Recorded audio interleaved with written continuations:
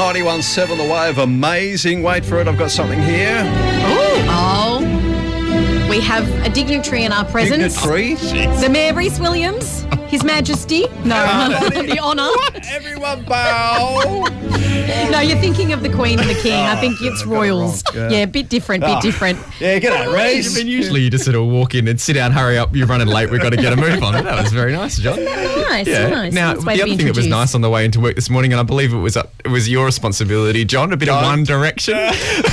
Getting on the Harry fever. I thought, I wasn't expecting to hear One Direction on the wave. Harry is magnificent. We try hard, Rhys. We try hard. Absolutely fabulous. Now, neither of you picked up the 40 million last night in the Powerball. Has anyone said that there's a winner yet? Because we've got a syndicate one here. WA winner.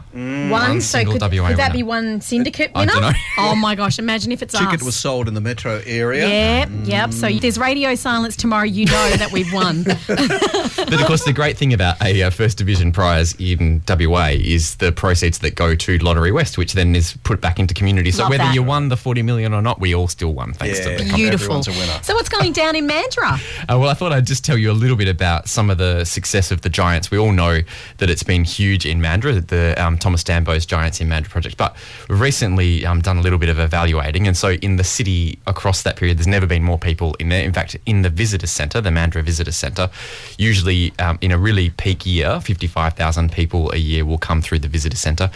They've had 60,000 people come through the visitor centre in 10 weeks from the launch of the Giants. So more people came in 10 weeks than ever.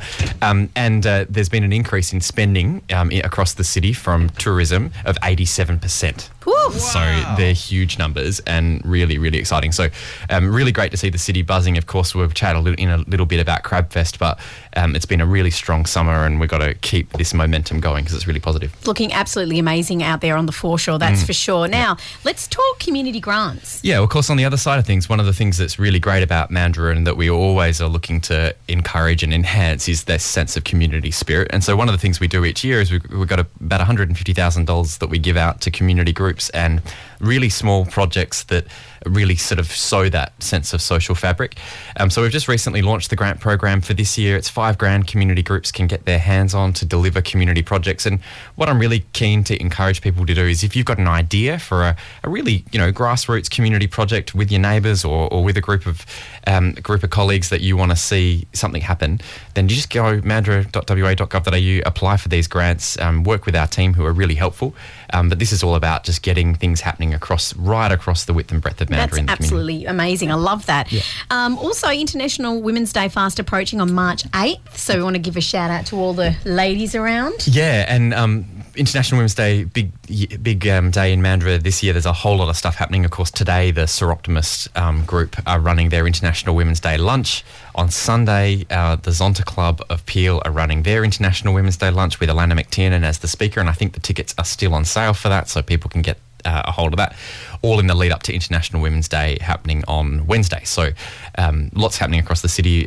Check it out online if you want to find out more about the events that are happening. Absolutely. And of course, Crabfest. Yes, couldn't be more excited about this one. We're so pumped about it. So pumped. And there's a whole lot of stuff happening. Last week I talked about the ticketed events, but I wanted to just quickly mention this year as a bit of a new activity. On the Friday night of Crabfest, Mandurah Terrace is going to be closed. We're doing the Top of the Terrace event that we've done at different times throughout the year.